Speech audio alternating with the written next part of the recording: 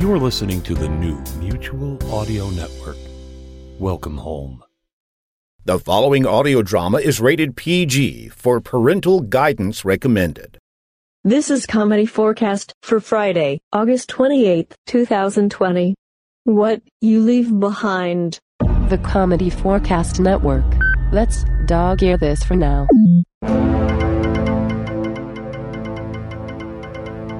Hi, Clinton here, and here is today's actual odd news story.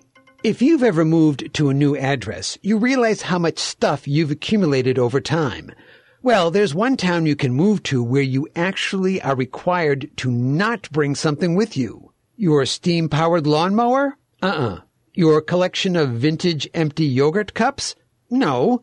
But seriously, throw those out right now. Before you move to Villa La Sestrala, you will have to lighten your load by having your appendix removed. Located at the tip of King George Island, the town is the home to the families of those who work at the Chilean military base. Oh, did I mention the town is in Antarctica? You know, that frozen place at the bottom of the world? Temperatures at Villa La Sestrala have an average as low as minus 20 degrees Fahrenheit. Despite the harsh conditions, this plucky town includes a church, school, library, hostel, gym, internet access, an FM radio station, satellite TV, and even mobile phone service. Villa La Sestrala is the home to the only bank on the continent and a post office where you can send a letter that is postmarked Antarctica. How cool is that? Well, I mean, everything in Antarctica is cool. Very, very, very cool. And although the town population is only around 100 people, it receives up to 30,000 visitors a year. So naturally, there's also a gift shop. But back to that no appendix rule. Although the town does have a small hospital operated by the Chilean Air Force, the facilities are limited. The nearest major hospital is some 600 miles away across the icy ocean. That's why, in 2004, rules were put in place that state that all residents coming to the town, including children, must have their appendixes removed before arrival. Now, that part of the story is true. But I also wonder if this happened.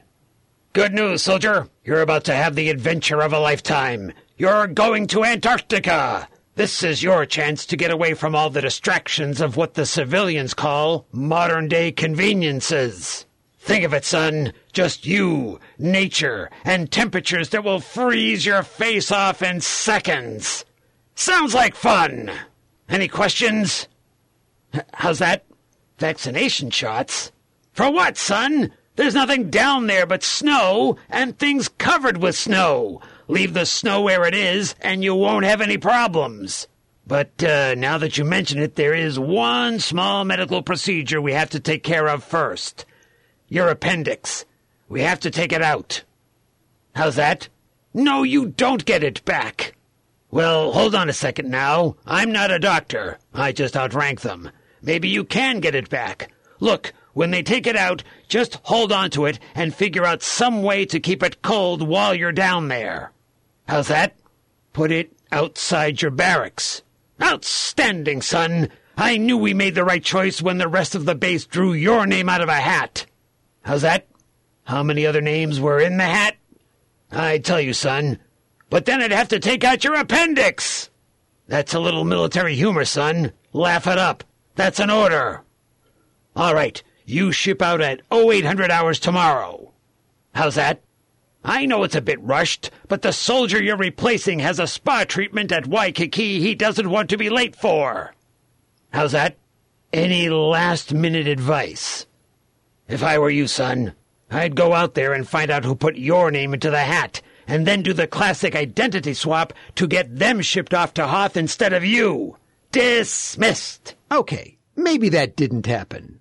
But it could. Today's episode is part of Comedy Forecast's participation in Dog Days of Podcasting, a yearly challenge for podcasters to release an episode every day for 30 days at the end of the summer. This year's challenge runs from August 4th to September 2nd, 2020.